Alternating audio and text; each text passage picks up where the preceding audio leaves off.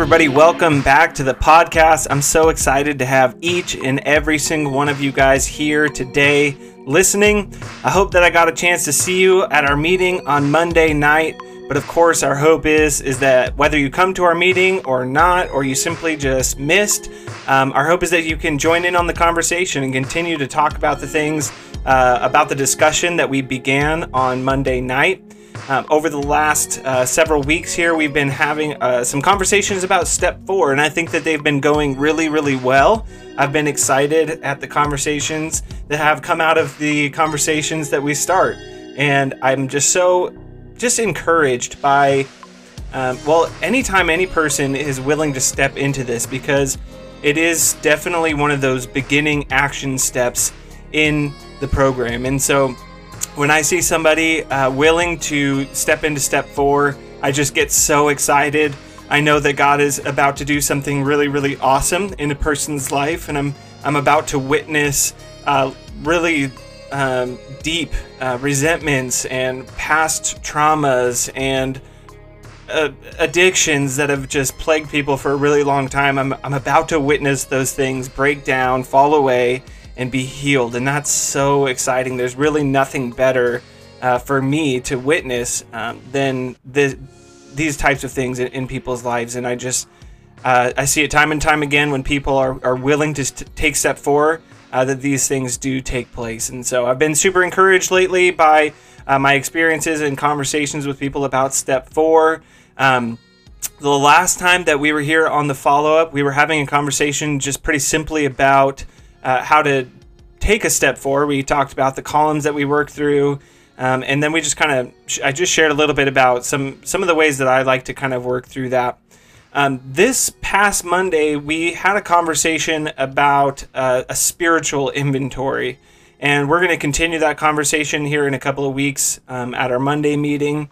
We broke these 8 categories into 2 weeks, and we began our conversation through the first 4 categories of a spiritual inventory.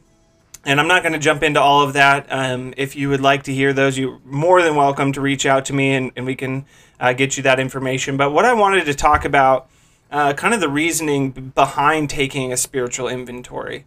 And something that you might hear a lot when you're coming to Celebrate Recovery, or even like an Alcoholics Anonymous group or something similar, Codependency Anonymous, anything like this, is you're going to hear this phrase, character defects. And we've even mentioned it on the podcast here already. So character defects are parts of our character that are defective. And I kind of just want to expand on that a little bit, because I feel like oftentimes when I hear about character defects, it's kind of like a naughty word. It's the things inside of me that are the worst. They're the things that I need to get rid of. And if I can get rid of my character defects, then I won't have any other issues. And I don't really think that that's a correct way of looking at these, because even if we just look at the phrase itself, it's implying that something is defective, not that it's necessarily inherently bad, right? So our character defects are parts of our character that are defective, okay? Meaning that they're not working properly. And what we'll see time and time again inside of the program is these character defects, part of my character, something about me that I'm using in order to live out my own will, and it's creating issues inside of my life. But when we turn those things over to the care of God, when I say, God, I am struggling with my pride, this is a part of my character that is defective, it's acting out in a way that is not appropriate because I want it to serve me, I'm going to turn that over to you. And what ends up happening is not that God removes that part of my character, right? It's that he shows me how to use it properly.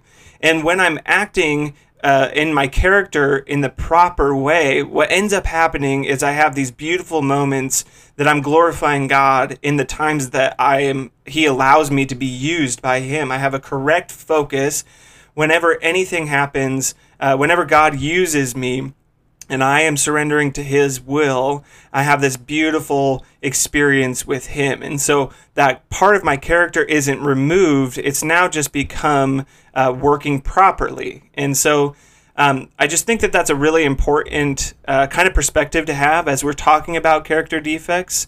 And it's just going to allow us to have a better understanding why those things aren't just removed from us. Because I think we want to, I'm really struggling with this thing. I just want God to remove it from me.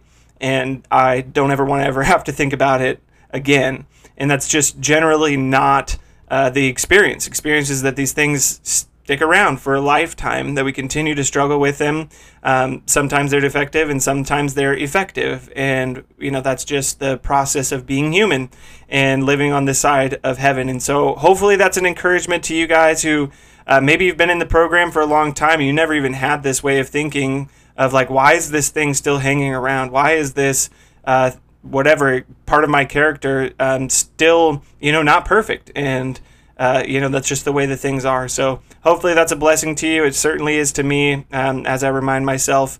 And for those of you just kind of getting started, don't try to have this idea that, we say in the program, we're practicing progress, not perfection. Okay, we're not trying to be perfect. We're not trying to have a perfect character. We're just trying to progress in our character, and that means that we're going to see, as we surrender ourselves over to God, that He uses those parts of our character to actually bring Him glory.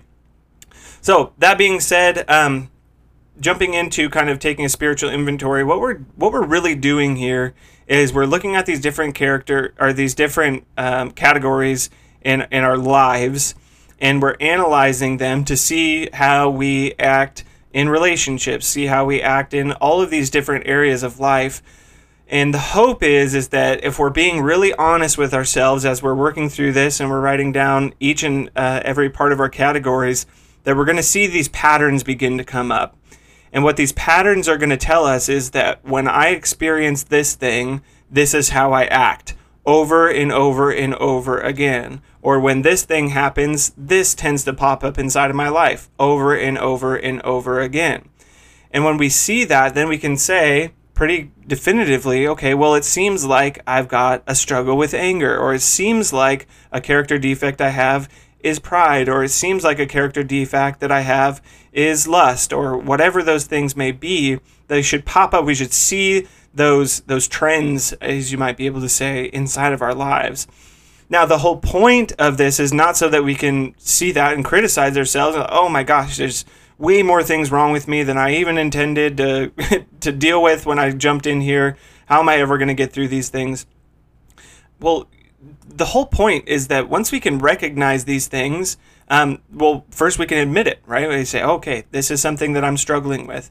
But to go even further, because we've laid out this process of an inventory, now we can see all of those, what we might call triggers. Well, when this thing happens, this is how I act. Interesting. Well, maybe I need to set up some boundaries in this area of my life so that when these things come up, I have people that are holding me accountable, that are going to help me not act out in the way that I have in the past, right? When these emotions come up, okay, well, I've set this thing in place. I've got this thing that I do, whether it's calling a person, meditating, praying. When this happens inside my life, this emotion pops off in my brain, I now have the association of something new rather than just doing the same old thing. And this is what awareness brings to us. I now see that when this happens, I act this way. Now I can interrupt it. I'm not going to do that anymore, or I don't want to do that anymore. And so I want to introduce a new healthy pathway in order for me to cope with this, or for me to work through these emotions that I'm having. And as we kind of work through this process, slowly but surely, we see all of these different parts of our character where we're no longer just living oblivious to our hurts, habits, and hangups that get flared up whenever we go through these experiences. We're aware of these things, and we've actually intentionally put things in place of them so that we're actually living out in a healthy way in all manners of our life. And like I said, again, this isn't going to be perfect. We're not going to be perfect in all of these areas, right? But we do know that attempting at this is going to definitely prove give us better results than just, again, living oblivious to these things. And so as we work through and we take these spiritual inventory, it's so important to be as honest as possible, to be able to see these patterns pop up, to identify our character defects, and then put new habits in place in order for us to have our character defects turn effective. And so I think that this can be certainly a difficult thing. It can be a scary thing. I think oftentimes what ends up coming up as we're talking about stuff like this is, man, I've lived this way for a really long time. This is pretty much the only way I know how to act. It's kept me safe. I might have had some adverse effects or responses over the years. But all in all, it's really, it helps me be in control, and it's kind of who I am, And who am I going to be if I change these things? What am I going to act like? And am I going to have to get rid of all of my friends? Am I going to, be that crazy Christian person now? I don't want to be like that. I don't want to live like those other people, and all of these things can sprout up inside of us, these anxieties about changing parts of our character. I mean, yeah, that makes sense. It's a big deal. But the point here is that hopefully by the time we get to step 4, we have an understanding that we need to make some changes, right? And we can't be too concerned about all of the aspects of our lives that might change and aspects of our character that might change. We just need to be focused on understanding that we need to make a change, just a change in one specific area of my life. Practice that as I slowly but surely make these little changes over the course of time. Our hearts are going to grow. Our hearts are going to be mended. Our minds are going to be mended. We're going to have a healthier way of looking at things. We're going to have a healthier way of feeling emotions and so on and so forth. And as that happens, we might begin to change, but we're going to be growing and having an understanding. We might even have, for the first time in our life, have a choice in who we become. A lot of us are handed down these ways of thinking. We inherit these different coping mechanisms or ways of thinking, and we might have never even come to realize that we never really intended to think this way or feel this way or react this way. And we ended up being the person that we are, yes, by our own decisions, but also as a product of our environment and also the people that we've surrounded ourselves with. And so, although it may be concerning or it might be a little bit worrisome heading into this, I want to just reassure you this is an amazing, amazing opportunity to have some, maybe for the first time, decisions about who you are going to become. And who knows? Maybe you decide to continue to be the way that you have. There's no, definitive statement that says that you have to change everything about you. I'm just saying it's worth a chance or worth the effort to just become aware, more fully aware of how our character acts out. Now, I know that's just a huge overload of information, and I hope that it's beneficial to you. I would really expect that you would want to have more conversations about this, and I would welcome them, whether that's through an email or you want to send me a voice message on Anchor. You are more than welcome. I love talking about these things, and I would love to hear your thoughts on them because, of course, these are my opinions and my experiences, and I am more than open to hearing differing opinions because I know that I too have a lot of growing to do. So I love you guys, and I hope to hear from you soon.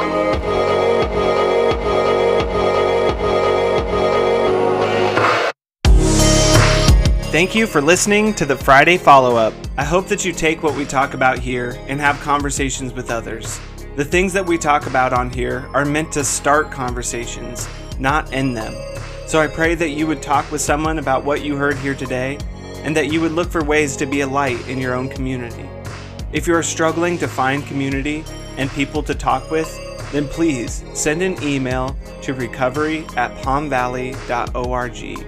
and I will personally get you connected with a volunteer from Celebrate Recovery. Nothing changes the fact that we need each other, even if that means that we have to find new and creative ways to do so. You can also send me encouraging messages, comments, or concerns to that same email, recovery@palmvalley.org. And if you're enjoying this podcast, then please share it with someone else. I love you all, and I hope to see you soon.